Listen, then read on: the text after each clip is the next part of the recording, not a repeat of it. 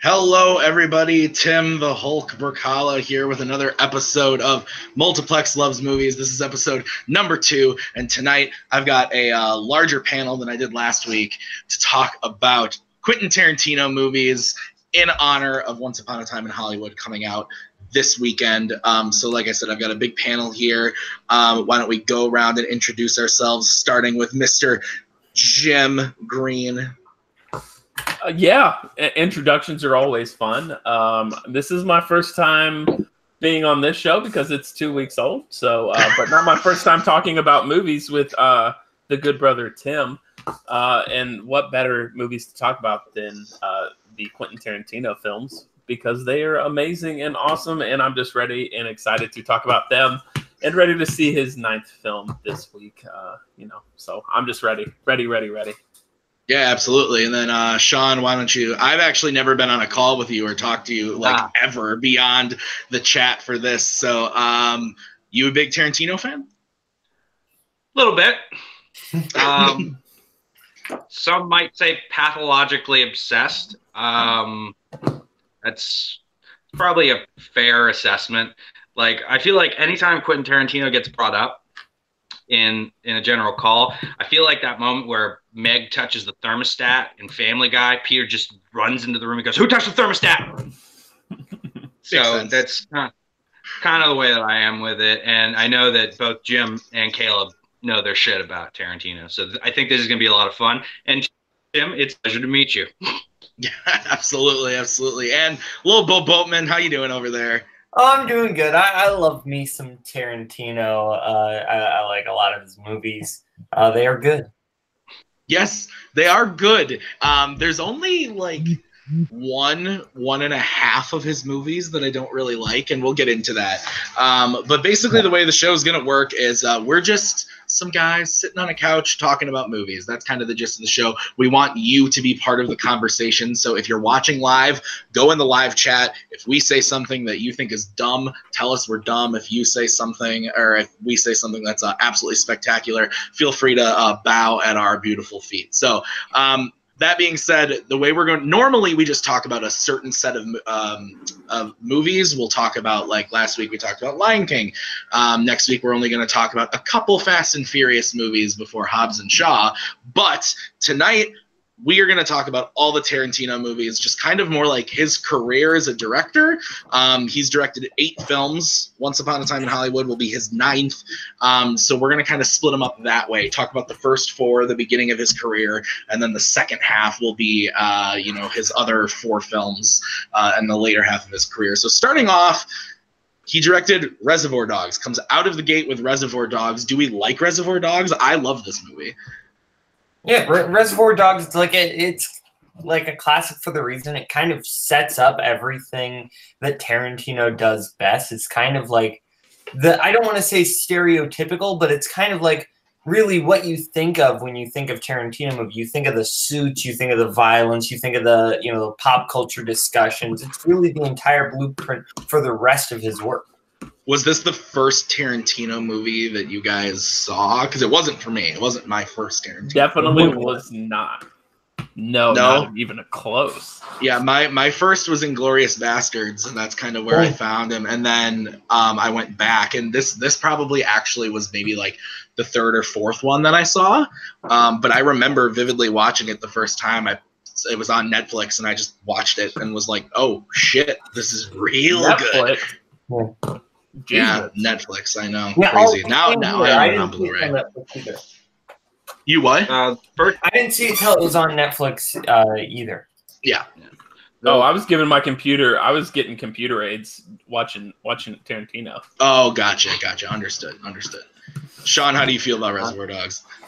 I love Reservoir Dogs. I think Paul touched on it when you guys were discussing directors at one point.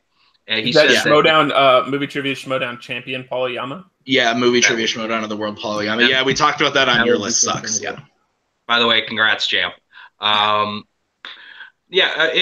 Reservoir Dogs is sort of like much like Paul said, a lot of the dialogue, the characters can wind up sounding quite a lot like one another. Reservoir Dogs is probably the one where every character has their own individual voice. And it doesn't just sound like it's sort of the same problem that you have with Sorkin films. A lot of Sorkin films, everyone sounds the same. But yeah, in terms of like fleshed out characters, everyone's unique in Reservoir Dogs, and I think it's fucking fantastic. My favorite thing about this movie is like Boatman brought up the violence, and he knows the perfect ways to use violence, and that even goes on through, like, I watched Django Unchained today, and there's moments of that movie where like he could have gone over the top with the violence, but he chooses not. Before he goes over the top with the violence. Exactly that. Like, the violence is always over the top, but he chooses the right moments. So for instance, like, I don't think we actually see the ear getting cut off. That's what I think. Reservoir Dogs' violence is like so perfect, because you have the ear cutting off, and then you have when Tim Roth gets shot, and it's like you don't actually see the like over the top like bloody violence where it's just like psh, psh. That's the thing. It's very realistic violence, and it's like super violent, but it's in a realistic way, which is why I think like Reservoir Dogs kind of has the best violence, because he didn't go Tarantino-y where it's just like super over the top violence. Yeah, I want to point out that Reservoir Dogs is my favorite Tarantino line ever. Okay. If you shoot me in a dream, you better wake up and apologize. I love that. Well, actually, it's that you have the right movie, but you have the wrong line, and it's the part where he goes, "Buddy, I'm gonna shoot you in the face if you don't put your hands up on that." That's the best line. That's the best line. Such like a cop line, and it's so perfect. Well, and like Sean was saying, just all of his dialogue, just like all the characters are so well fleshed out. Just that opening scene, they're in a diner alone, just like the camera spinning around. It's so fucking perfect. Like, he just is like right out of the gate. He's great. And I do want to point out about that diner scene. It's kind of like a foreshadowing in a sense, because who rats out Mr. Pink for not tipping? Tim Roth. It's Tim Roth, Mr. Oren, who is revealed to be the rat. Tim Roth. Spoilers. That subtle kind of spoiler alert, Boatman. Yeah. We're gonna spoil pretty much. If you're here and watching, we're gonna spoil a lot of Tarantino. Yeah, if you haven't seen Reservoir Dogs yet, what are you doing with your life? We implore you to go and watch it. So moving on then, his next film is Pulp Fiction, which is kind of the one that everybody, like, if you think of Tarantino, I feel like the first words are Pulp Fiction. I saw this movie in high school, and it was one of those movies where, like, when I started becoming like a film fan, people were like, "Oh, you gotta watch Pulp Fiction. You gotta watch Pulp Fiction." And I watched it and liked it. But I gravitate to his other movies more. Like, I do enjoy the movie, but I've only seen it twice, and I never really have a desire to pop it in. Whereas, like, Reservoir Dogs or Inglourious Basterds or Django, I always want to pop in. So I don't know how you guys feel about Pulp Fiction, but that's my take. It's my favorite. Okay, all right. Why do you love it so much? Well, I mean, for many of the reasons that we love his other films so much. The violence is tremendous. The dialogue is fucking pitch perfect. You know, weirdly enough, though, it's actually not as violent as people make it out to be. Because I remember growing up, people would always tell me that Pulp Fiction was an insanely violent film. And realistically, you don't actually see all that much. It's mainly just a lot of people just talking. I mean, probably the most violent thing you see is, "Oh man, I just shot Marvin in the fucking face." That's probably about it. Which, by the way, is one of the funny. You don't see Marvin get shot in the face. You see all you see is all you see is just the splatter of his head on the back windshield. Mm-hmm. But I do love all of the different stories coming together, and like all the performances are, like you said, pitch perfect. All the performances are absolutely great. I don't think there's a bad one in here. I especially am fond of the Bruce Willis story. I think that one's probably my favorite. I just like that part of the story. What about you, Jim? What do you like about this movie? This was actually the second/third, because I saw both the Kill Bills first. Like, randomly one. I mean, this was before commercial internet really took off. So like I saw Kill Bill like randomly one night on Stars. Like that was my first. I saw it and I was like, "This is the greatest movie ever made." And then I saw Kill Bill Volume 2, and then like happenstance like one night, I think I saw a reference to Pulp Fiction on like another TV show, and it was like, so I was like, "What's Pulp Fiction?" I was like, "Wait, the guy that made Kill Bill made Pulp Fiction," so I'm like, "I need to see this." So whenever I saw it come up on like movie channel, I saw it and I was like, okay, this is really awesome, because like Uma Thurman's there, and then so you have some of the same like people from Kill Bill in it, so I was like, oh, okay, this is kind of awesome. And I didn't really grasp, because internet, like I couldn't just like Google it and stuff yet.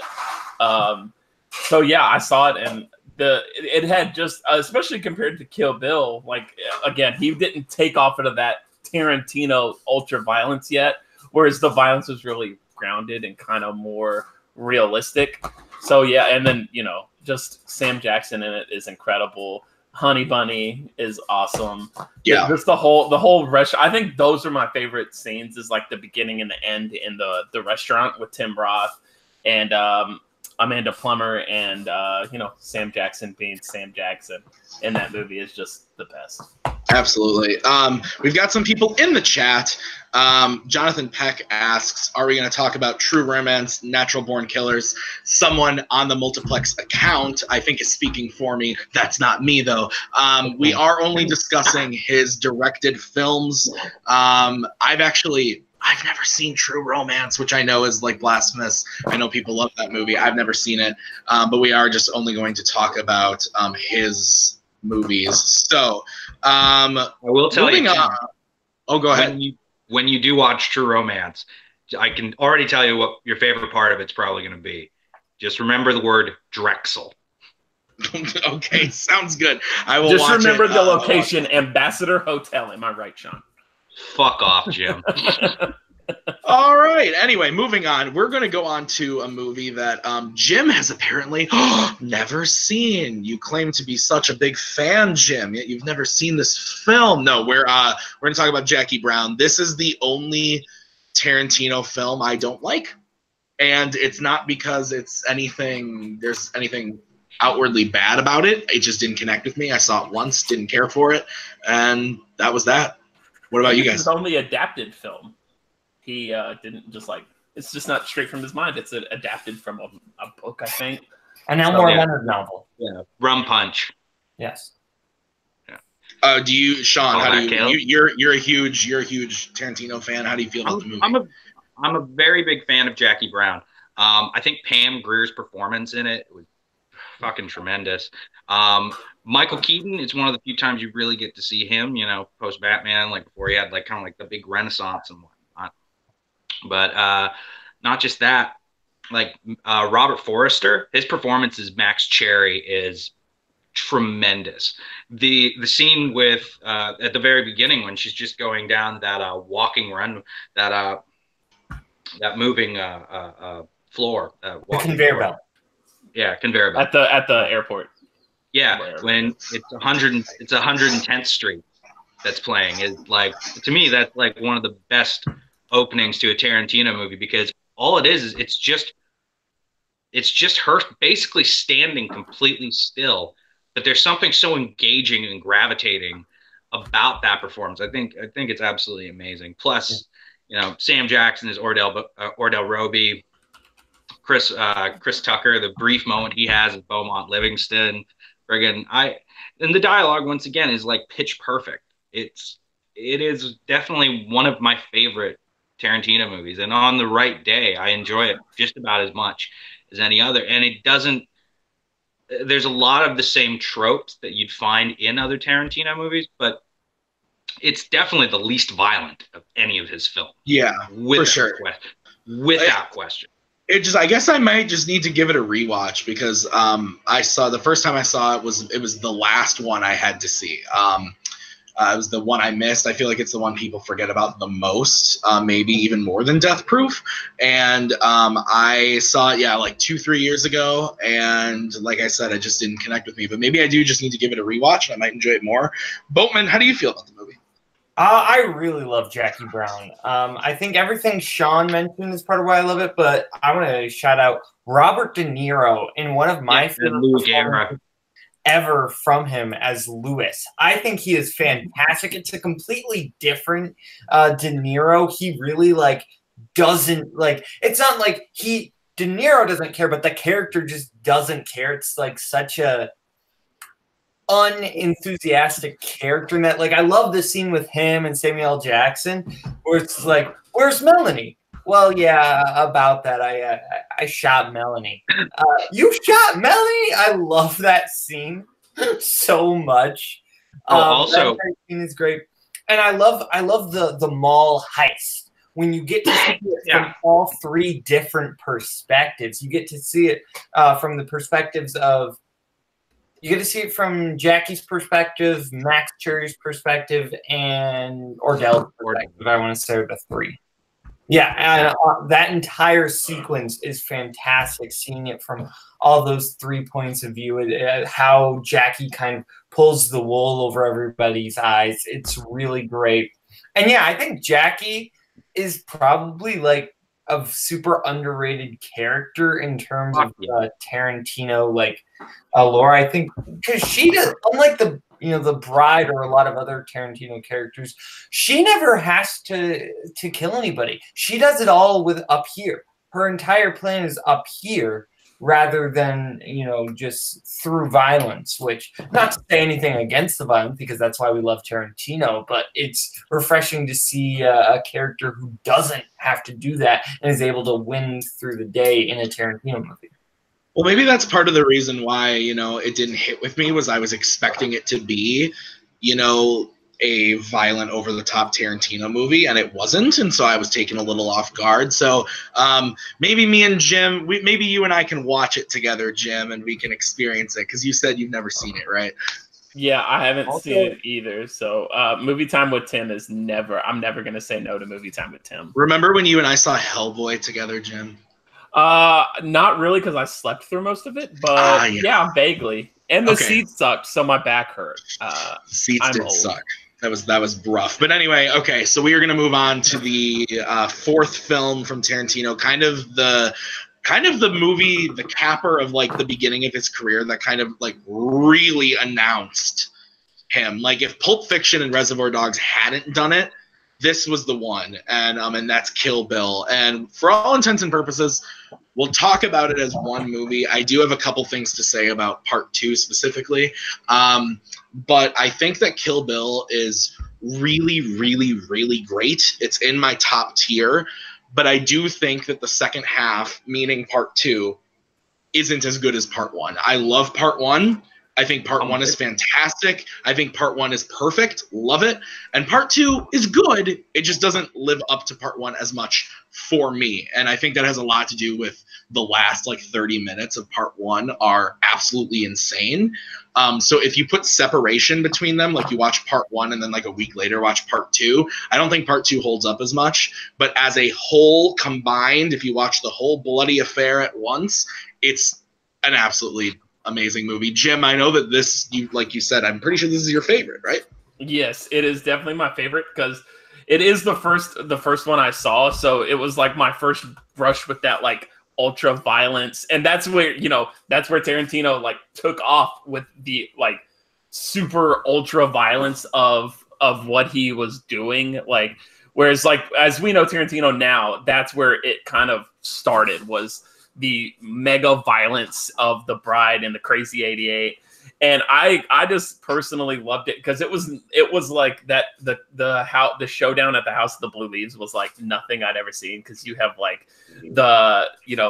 that song, I have no idea what it's called, but the with the walking up of O-Ren and her main crew, and then you have the what is it, the 5, 6, 7, 8s, I think they're called, is and then it's just switches from that song to them, and then it's just so much perfect. And especially you you have that out of chronological like Tarantino stuff where it's like you see her with Vernita Green, and then you go back and it's just I could do this whole hour on Kill Bill. Like there's just I think my favorite moments from this movie are the just the parts with Hanzo where it's just like, you know, where at first she's just like, oh, I kind of know how to speak Japanese. I'm learning, but am I good? And he's like, blah, blah, blah. And then, you know, she starts speaking Japanese and, you know, you're like, oh shit, stuff's about to happen. And it's just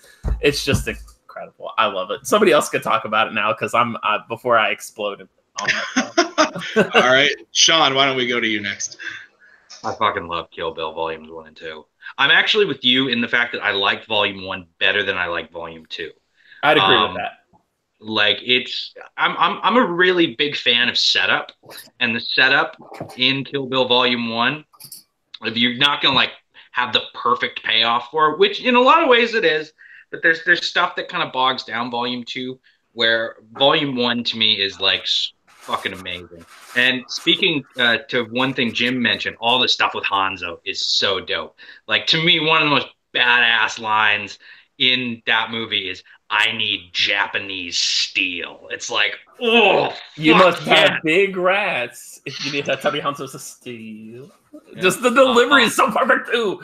Oh god. Yeah. Okay. Oh, like I love all that stuff. The fight between her and El Driver in Volume 2 as well is one of my favorite fights in movie history. I don't think it's as good as her fight with Oren in the Crazy 88, but it's damn close to it. And Gordon Liu as Pai Mei in Volume 2 is fucking awesome. Oh, he's great. Speaking of, sorry. I was going to say, speaking of, in the comments right now, we've got a lot of people excited about Kill Bill. So we've got Nazario saying Kill Bill as one film. It's the best thing ever. My wife, Maggie, is in the comments. She's saying she's only seen it once. The Macaw, yes. And it wasn't her first Tarantino. Douglas Castle is actually saying that the ending of Volume 2 is his favorite ending Tarantino's ever done. Nazario is also saying Volume 2 over Volume 1. He's also a setup guy, but come on, Pi. Yeah, so, you know, they like Kill Bill. They like Kill Bill. So, Boatman, you haven't said anything yet. How do you feel about Kill Bill? Yeah, I love Kill Bill too. I'm in the minority here, though, because I actually prefer Volume 2 to Volume 1. Okay, so you're with the Nazario and the Douglas Castle camp here. Yeah, I am in half of good company. I'm kidding. But no, seriously, yeah, I love both the parts. But to me, Kill Bill 2, Volume 2 is so much more like character focused, and I really love that. I love the kind of exploration of the bride's backstory. I love the stuff with Bud and El Driver. I think that stuff's all really great, and I love the showdown with her and Bill. I think that stuff works really well in my opinion. And I love Bill's monologue about Peter Parker and Batman and Superman. And I think it's honestly the best argument I've ever heard for why Superman is an interesting character, because I've never been a Superman fan, but that kind of monologue kind of was like, okay, so now I kind of see more the appeal of Superman as a character. But yeah, I love that entire scene. And I think I really do like Kill Bill 1, but like the action, it's great, but having it one after the other, like so much of it in such a block of time, there's not a lot of room to like breathe. There's not a lot of resting time. It's just do, and it gets a little tiring to where like after the Crazy 88 fight, you go on to where she fights Lucy Liu's character, Oren Ishii, and it's great. But I wish there would have just been a little bit of a rest in between or something to where, because I feel like that fight scene loses its effect just a little bit because it's right after the Crazy 88. See, I disagree. I love the Lucy Liu fight right after. I think it complements the fight right before it really, really well. And I love the way part one ends too. It's like I think it's fantastic. I think that whole last like 30-40 minutes all complements each other really, really well. But again, it seems like we all are a fan of Kill Bill in one way or the other, whether it's first or second. Jim is having the time of his life. No, it's okay. You're good. You're good, my friend. All right, so we're going to move on. So that's kind of the first half of his career. In my opinion, 3 hits and one that's other people seem to like. I'm just not there, but that's okay. I completely missed it. Jackie Brown has the fun joke in the first Neighbors where they're like, "Who are you?" "I'm Sam Jackson from Jackie Brown." And then they start doing he's like, "You talking to me?" "That's the wrong movie, you assholes." Neighbors is like, I do not remember that. That is a funny movie, but I don't remember that at all. But anyway, let's move on. The second half of his career, he's got 4 more movies. The first one is released in a bit of a unconventional way, and that movie is Death Proof. And it was released alongside Robert Rodriguez's Planet Terror. One of his BFFs. Yeah, in a movie called Grindhouse. I actually really like Grindhouse as a whole experiment type thing. I saw it in the theater and loved it. I love all the little stuff they add in there, like the fake trailers and the fake film like cutting out and coming back in, and you're just like missed like 20 minutes of Planet Terror, but they keep it going anyway. I think that's all really, really fun and cool. Death Proof as a movie alone, though, other than Jackie Brown, is probably my least favorite movie. Jim, are you okay? Apparently Sex in the City is very funny. But I am fine. Personally, I am fine. And Admission Time. This is the other one I haven't seen. I haven't seen Grindhouse. I know a lot about it, but yeah, this is the other one that I have not seen. Unlike Sex in the City, which Jordan has apparently seen and is very hilarious right now. Very funny. Yeah, I mean, I think Death Proof is probably the better of the 2 Grindhouse movies as a whole. Like, as the way films are, like, the film itself is made better, it's acted better, it's written better than Planet Terror. But I thought it was fine. I don't love it. How do you guys feel about it, Boatman? What do you think?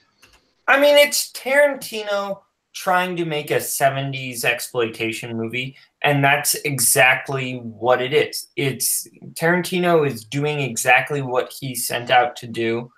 Those 70s kind of exploitation movies aren't as much kind of my bag, but it's probably, if I have to like watch one, I'll kind of watch the Tarantino version of it. So I do like it for what it is, but it's definitely the one I rewatched the least. Sure. Before we go over to Sean's thoughts, we've got other people in the chat. Nazario, again, he's saying Death Proof is better than Planet Terror. Agreed.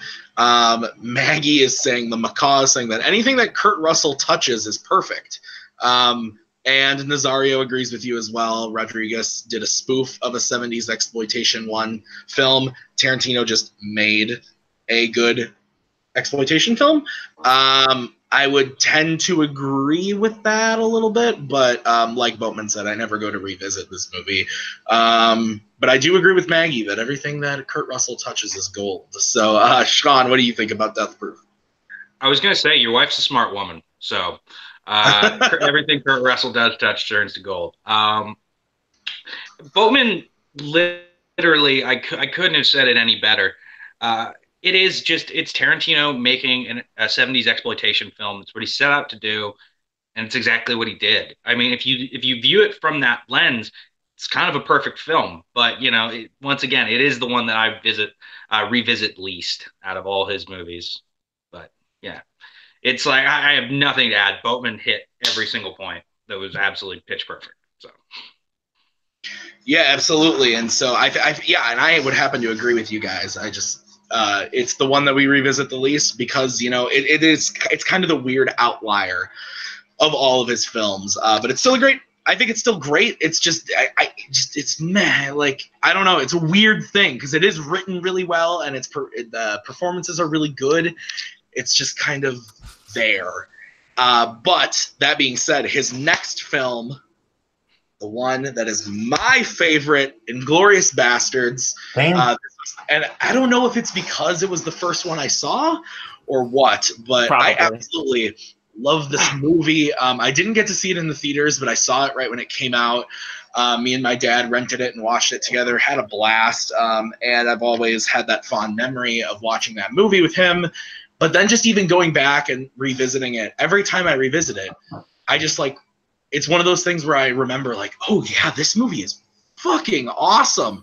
Just like at every moment, every scene, the dialogue is so perfect from every character in this movie, and just the places the movie goes, the way he messes with history is absolutely fantastic. I love this movie. Someone go. I don't care who. All right, well, I'll go. This is my favorite Tarantino movie ever. This is not only my favorite Tarantino movie, this is my top 5 of all time. I love this movie like a lot. There are so many things. I feel like, you know, the obvious stuff is like Christoph Waltz, but like my favorite Tarantino scene ever is in this movie, and it's not the opening, it's the pub scene. It's when it's Michael Fassbender in the pub in the basement. German 3. Yeah, with the German 3 glasses, but just the build up to it with the Then I Must Be King Kong then, and all of that. But the tension, the build up, the shootout, that entire sequence is great. I love that Tarantino is able to like do a third of that movie with subtitles. Yet you're not even a third. I feel like it's more like it's more than that. 65, 70%. It's most of it. Yeah, well, and this is also the first time I think that like Daniel Bruhl has like, at least that I was like, who is this person? Yeah. Like, he's so good in this movie. And that's the thing is, and same thing with Michael Fassbender. The scene you brought up is absolutely my favorite part of the movie, but he does such a good job of picking these actors and throwing them in there and just giving them these perfect moments and knows how to make them shine. We also get former movie trivia Schmodown of the World. Sam Levine is in this movie. Yeah. So that's a fun time. Was that a question in the speed round of Ethan Irwin versus Bibb? No, Irwin versus Roca. That was Roca. And then neither of them answered, and Sam Levine. That was the none of this. Yeah. Oh, good stuff. Sean, how do you feel about Inglourious Bastards? I love Inglourious Bastards. The opening scene, which I thank Boatman for allowing me to touch on this a little bit.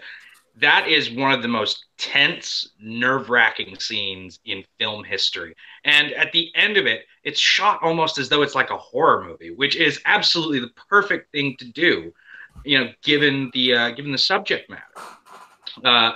The performance by Christoph Waltz is genius, absolutely genius. And the farmer, Miss Pierre Lapidite, his performance is unbelievable as well. A little fun fact about this movie. Tarantino originally had it written where it was too long to be a film. And him being the egomaniac that he is, he just goes, am I too big for film now? And it's like, no, you fucking moron. Wow. But yeah. Sean going hard. Between that, the bar scene, which is fantastic, and maybe one of, if not the most iconic scenes, the scene with Sergeant Donnie Donowitz, where it's him clacking the bat off the ground, walking out to kill the German soldier. He just looks at him and just goes, you get that for killing Jews? He's like, no, for bravery. And then he just bashes his head in. And Sam Levine has one of my favorite lines in that whole movie. When that happens, he just looks at the 2 German soldiers that are sitting down. He just goes like, I'd be shitting my pants if I was you right now. It's awesome. The dialogue's pitch perfect. In fact, Tarantino did half of it in multiple different languages. And just the fact that it's like almost every single performance in that movie is just spot on. And once again, dialogue, everything, same thing always. I listened to the AMA for this today. Actually, and they were touching on things like the one thing about like what's so great about Waltz and that beginning scene is just like how he's so like controlling the situation to where he's like, and it's so creepy in the way that he's doing it, where he's like, you're a farmer, yes, so I'll have your finest milk, and he's like controlling the situation, and then it gets really tense when he's like, since I hear no ruffling under the floorboards, I can assume that they don't speak the language. And it's like, oh my god, this shit is so intense. Yeah, it's one of my favorites. I've only seen it like once or twice, but it's so good that that's the one I wanted to rewatch before doing this. I just didn't have the time to. But it's just an incredible movie, and especially like the way he changes like history, and it's like he changes history, but who doesn't want to just see Hitler get destroyed like that? So it's awesome. Yeah, it's just a great movie. That's probably the only movie that's like 70% subtitles that I'll be like, yeah, that's like one of my favorite movies. I just love reading the subtitles. Casually pop that one in for sure. So going to the chat on Inglourious Bastards, people love this movie. Nazi scalps. The Hans opening, the pub scene, the cinema. Nazario loves the film. Eli Roth and the baseball bat. Jonathan Peck coming in with some trivia. He said, fun fact, did you know that Tarantino's first choice of Donnie is Adam Sandler, but Adam had to turn it down to do Funny People? I don't know how true that is. Why not? I believe he's probably. I have no reason to not believe him. He also said that Tarantino's first choice for Archie was Simon Pegg. I could see that. Yeah. I don't know. It's I mean, like, not my first choice, but I could see it. Fun fact about Archie Hickox: he's actually a relative of Pete Hickox from the Hateful Eight. Oh, there you go. Because supposedly all his movies are connected, correct? Exactly. All right. Yeah, so Donnie Donowitz is Lee Donowitz's grandfather from True Romance. Oh, Jesus. Well, I've never seen that. So anyway, we will move on to his seventh film. This is the one I actually rewatched for this today because it's Django Unchained. When I saw this movie in the theater, I was absolutely blown away.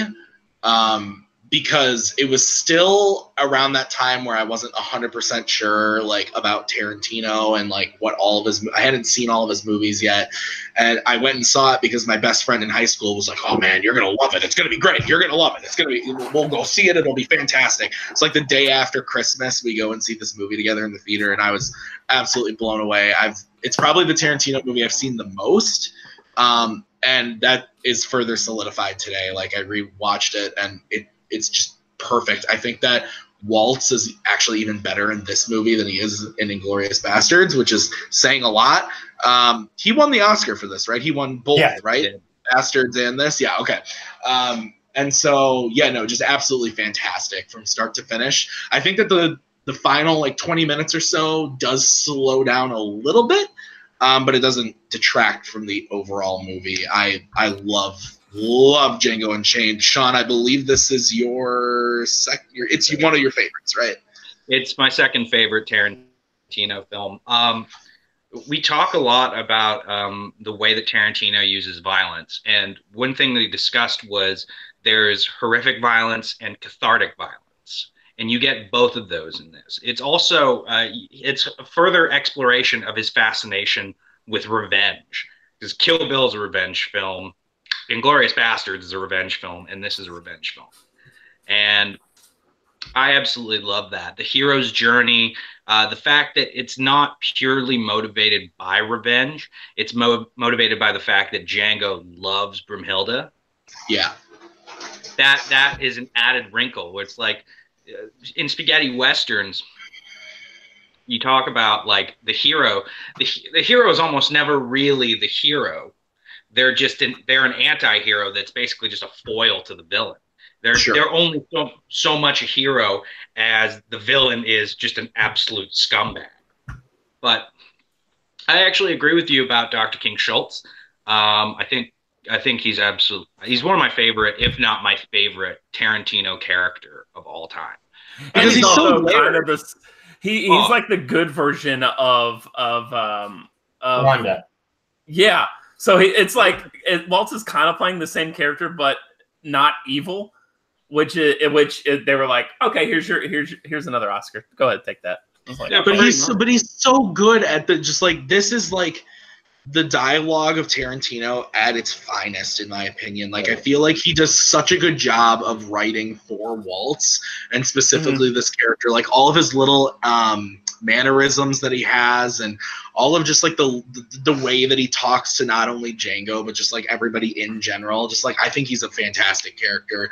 Boatman, you've been so. Actually, hang on, Sean. You looked like you needed to say something. Also, can we just talk about how funny the bag scene is? Oh, it's really funny. Oh, It is my really God. funny. I have never laughed so hard in a theater. Did anybody bring an extra bag? No, no one brought an extra bag. Look, I think we can all agree that bags was a nice idea. Oh, but this time, no bags. But next time, bags, and we're gonna do it right that time. We're gonna do it right this time. No, we're It's a wearing the raid. goddamn bags. It's great. It's a raid. If I can't see shit, you can't see shit. Oh. Boatman, you don't seem too impressed by Django Unchained. Oh no, I like Django Unchained. Classic Boatman. I will say, I think this is his most epic film, like in terms of scale, and it feels like his most like epic and large, and there's something very like almost like classical about its scope. But I will say that I do think it's a little long. I feel like it could have been, the pacing just feels a little bit off for me. Could have been shortened a little bit, but that's really my only complaint. It's still a great film. I liked it more. I've rewatched it a couple days ago, and I liked it more on rewatch, actually. So I actually really enjoyed it more. DiCaprio is great, but I think really, to me, the standout is Samuel L. Jackson in this. Oh, it's Steven. He's Really, really good. He's diabolical. He is so diabolical as really the power behind the throne. That scene where he realizes what's actually going on, and then he is trying to get Calvin to like come back with him. It's like everything. He is honestly my favorite part of that movie.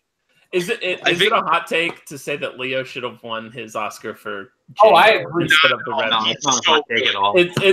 He's so good in this. Yeah, I think crying he wasn't even nominated.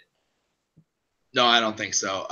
The moment where you see Leo for the first time as Calvin Candy, it's that Monsieur scene, Candy. Yeah, Monsieur Candy to you. That scene is probably the most.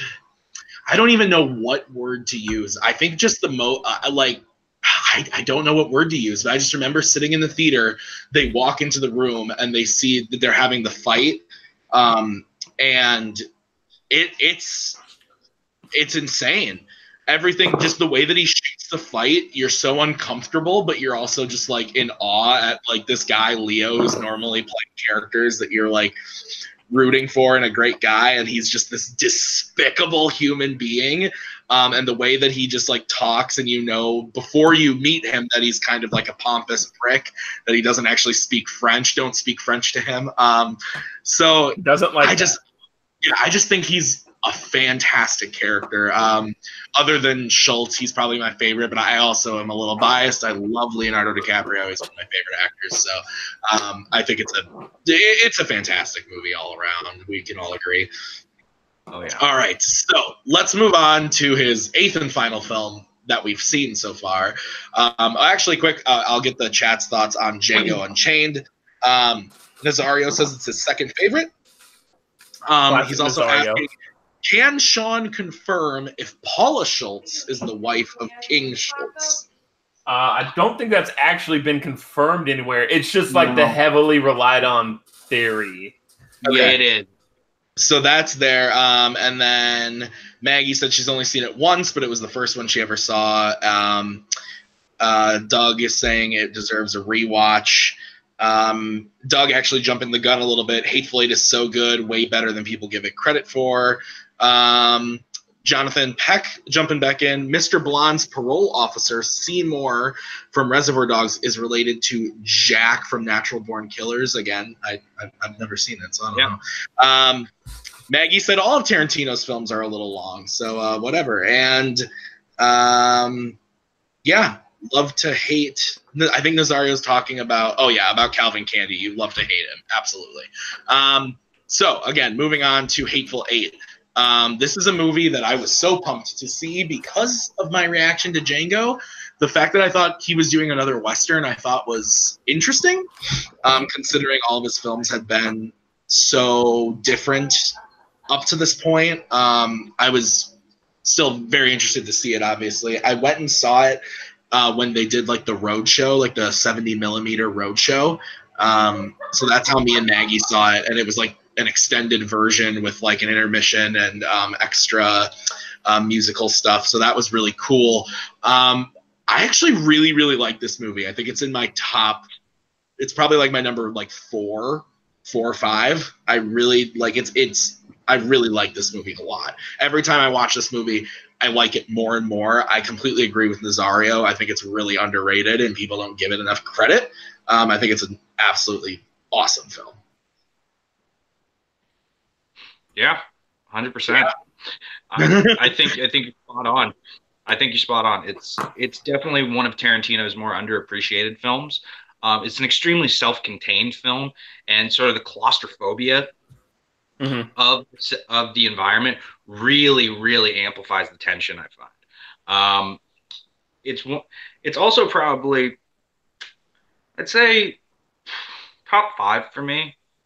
Like, it's getting close to it, but it is just a tremendous film. Samuel L. Jackson is awesome in this movie, and so is Walton Goggins. Yeah, I think everyone in this movie is absolutely fantastic. You even get you get Kurt Russell again, turning this film into beautiful gold. Oh yeah, absolutely. Though the thing about Kurt Russell, oh god, I can't believe he did this. Oh, smashing the guitar. Oh, dude, I mean, as a guitar player, like that's like 140-year-old Martin, man. You don't do that. He thought it was a prop. Does everybody know what we're talking about? Yes, the guitar he smashes was actually real and not a prop. Yeah, so if you don't know in the audience, there's a scene where Jennifer Jason Leigh's character is playing the guitar, and Kurt Russell comes up, grabs the guitar, and I think in the script he was supposed to just grab it, and then they were going to cut maybe and give him a new guitar. So they were going to do something. He wasn't supposed to smash it, but he smashes it. And so when Jennifer Jason Leigh in the movie is like, oh my God, no, that's completely genuine. That's a real reaction. Like 140-year-old, like priceless guitar. And he didn't know, he thought it was a prop, and he was just in the moment and smashed a priceless guitar, which is for Kurt Russell. I do think I liked the twist of it to where because you kind of, somebody's helping her, but it turns out like it's everybody except because they kind of paint Goggins because he's like the sheriff or whatever, so inherently he's racist. They're all racist, but whatever. And then so they kind of paint like everybody is sketchy except for Russell and Jackson. And then it's like, oh, because they're all in on it except Goggins, who it turns out to be the actual good guy. And then also one of my favorite lines of it is just where you get Jackson, where it turns when you start to like, it turns from like who done it to where it just starts to fall apart, where he's like, you say Millie left it to you and blah, blah, blah. And he's like, there used to be a sign right there that said, no dogs or Mexicans. And she took it down only because she started letting in dogs. And then that's the flip of the movie where it's like, it just goes to shit. And just his classic, like Samuel L. Jackson in a Tarantino movie delivery of that is really great.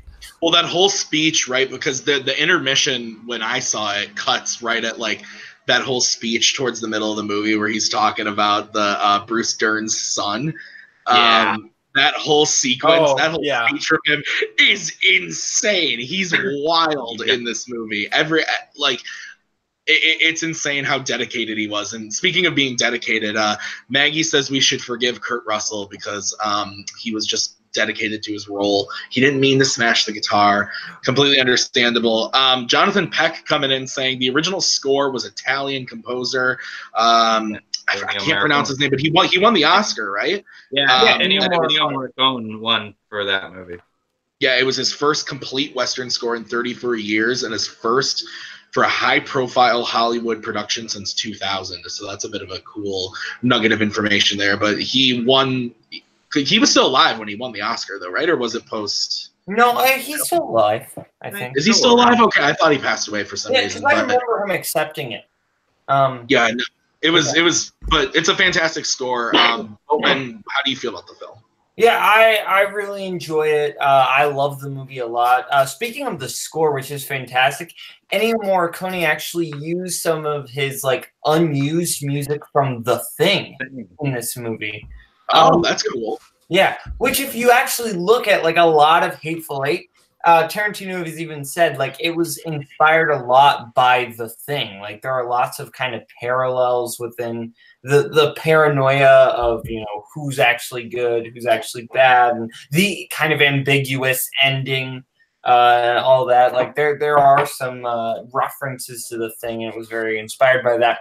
But I love this movie. Honestly, my standout is Jennifer Jason Leigh. I think she's the best part of this movie. She's great. And then Channing Tatum not being anywhere on the posters and then just showing up 3/4 of the way through the movie is fantastic. But the entire cast is great.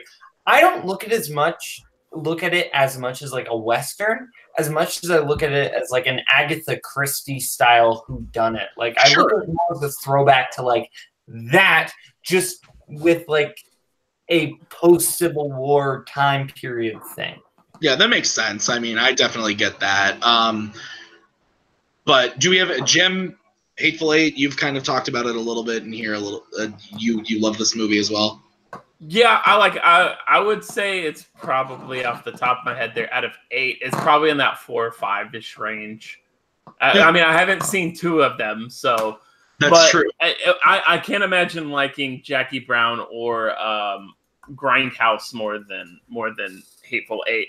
But and the fun fact of this one was this is the one that almost didn't get made because like the entire script got leaked online, and then Tarantino went all like batshit crazy about like, how dare you put my blah blah blah, and then he like basically rewrote huge chunks of it, and we actually got it. And I was mad because I was like, I wanted to see that movie so fucking bad, but then yeah, it finally got made, so that was good. Have any of you seen the like extended version that's on Netflix right now? That's like episodes. That's like episodes because it's like 4.5 hours long. I have not. It's not that long. It's only, I think it adds, because the movie is like 2:45 theatrically. The version that I saw in theaters was it was exactly 3 hours. But again, what I saw was like added intermission, a big musical opening and ending. And that is all in this Netflix thing. But there's also added footage. So I think the total runtime is like 3:20, 3:30 or something. Oh, that's like not that. as bad. No, it's not as bad. But none of you have seen it because I haven't. I don't know. I have not seen it either. Sean? I have not seen it. It's probably it is the only thing Tarantino has done that I haven't seen yet. Yeah, so if you've seen it in the chat, let us know if we should watch it. But that being said, I already talked a little bit about what Jonathan had to say about the score. Maggie said I shouldn't assume people are dead, so I'll stop doing that. And then, yeah, we will. Those are the 8 films that he's made so far. But he has a 9th film coming out, guys, and it comes out on Friday. And I would assume we're all seeing it this weekend. Yeah. Yes. Yeah, we're all seeing it this weekend. That's Once Upon a Time in Hollywood. Tarantino's 9th film. It's starring Brad Pitt and Leonardo DiCaprio. I've actually got a really cool thing to share. I work at a movie theater in Wisconsin where I live, and I don't know if he's a star of the film because I haven't seen it yet, but the guy who plays Bruce Lee in the movie is coming to my theater to watch the movie on Saturday, so I get to meet him. That's cool. Yeah, wow. He rented out he didn't even rent it out. He just like bought all of the seats in the auditorium and then called the theater and said, "Hi, my name is this. I play Bruce Lee in the movie and we're coming on Saturday. Be ready for us." And we were like, okay. So that's going to be really cool. I'm excited for that. But I'm just excited to see this movie because every piece of marketing I've seen for this thing, it makes me think I'm going to fucking love this. Exactly same for me. Yeah. Like, how are you? Like, Jim's obviously excited as I am. Sean, how do you feel? You seem to be the biggest Tarantino expert we've got here. I'm the biggest Tarantino whore, so I will go see anything that man does. But I'm extremely excited. Apparently, Brad Pitt's incredible. That's awesome, though. You said this coming Saturday you get to meet Mike Moe? Is that his name? Yes. So yeah. I believe, this awesome. Saturday, the 27th. I believe he was also in Marvel's Inhumans show. I don't know other beyond that. I don't know what else he's been in. But yeah, that's the guy. If he plays Bruce Lee in the movie, that's who I'm meeting. So that's cool. I'm super stoked. I'm freaking hyped. It's everything I love in movies. It's, like 60s, 70s cinema. It's Quentin Tarantino. It's Brad Pitt and friggin' Leo and Margot Robbie. The cast is just ridiculous. Yeah. The cast is just ridiculously stacked. Yeah. Kurt Russell's on the poster, and we have the poster up in the lobby of my theater. And Maggie has literally visited my theater every week forever since I've worked just there. To see Kurt. No, she didn't know he was, and all of a sudden she goes, "Wait a minute, Kurt Russell's on that poster." And I go, "Yeah, his name's on it too." And she goes, "He's in the movie?" And I was like, "Yes!" And so now she's even more excited. Nice. Boatman, are you excited? Yeah, I am very, very excited for this. I think Tarantino has gotten Leonardo and Brad Pitt, he's gotten like some of the best performances out of those two actors. So seeing them coming back to work with Tarantino, I'm very excited for, and the entire rest of the cast looks great. It looks just incredibly epic, and I'm very, very excited, especially to see something of Tarantino's that will I'm kind of hoping it will, at least dialogue-wise, kind of harken back to more of maybe some pop culture discussions like we get in Reservoir Dogs and Pulp Fiction and Kill Bill and Jackie Brown. Yeah, absolutely. Moving over to the chat and what they're saying about the film. So Doug has his ticket for Thursday, so he's excited.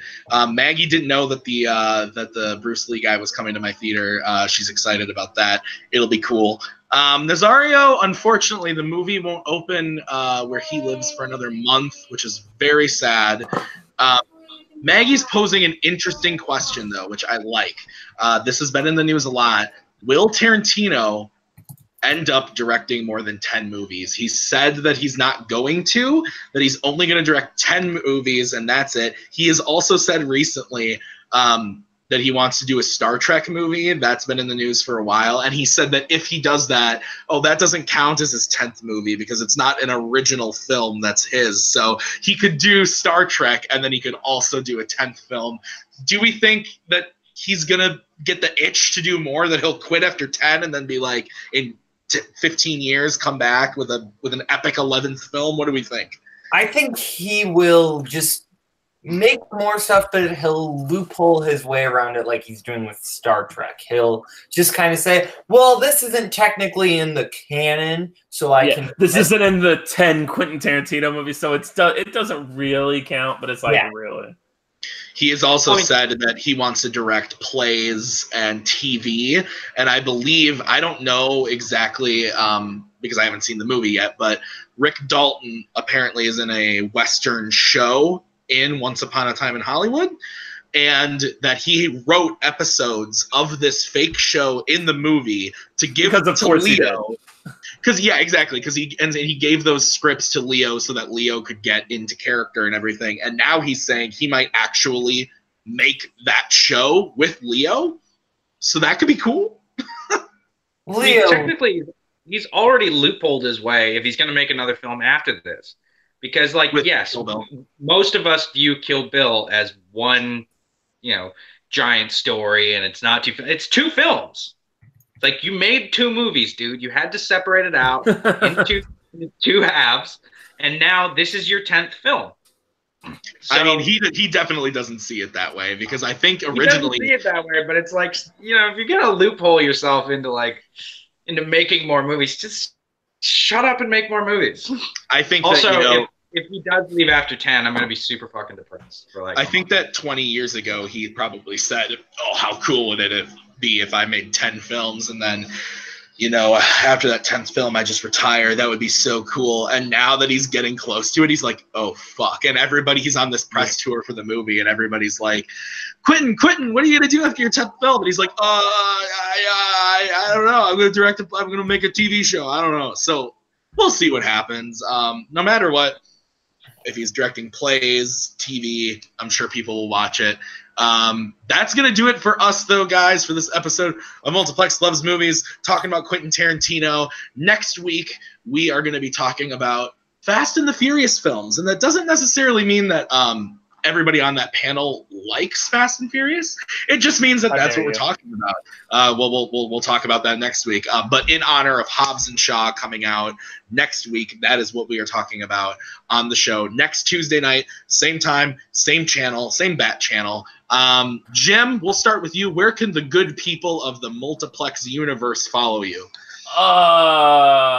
If you're in the Multiplex group, you'll see me. If you want to add me, I probably will decline you because you're weird looking. And then other than that, I don't really have much presence elsewhere, except for that time that I lost in the greatest fan league of all time movie trivia face-off, because when was Homeward Bound released is a 3-point question. All right. And Sean, where can people find you? You can find me at Sean.Sandberg at both Twitter and Instagram. You can find me any good place that movie trivia is being played. You can find me with my team partner, Caleb Boatman, looking to play against Blockbuster Video pretty soon. So looking forward to that. Yeah, let's get to that. Let's get to Team 80s. Yeah. All right. And Boatman, what about you? Where can people find you?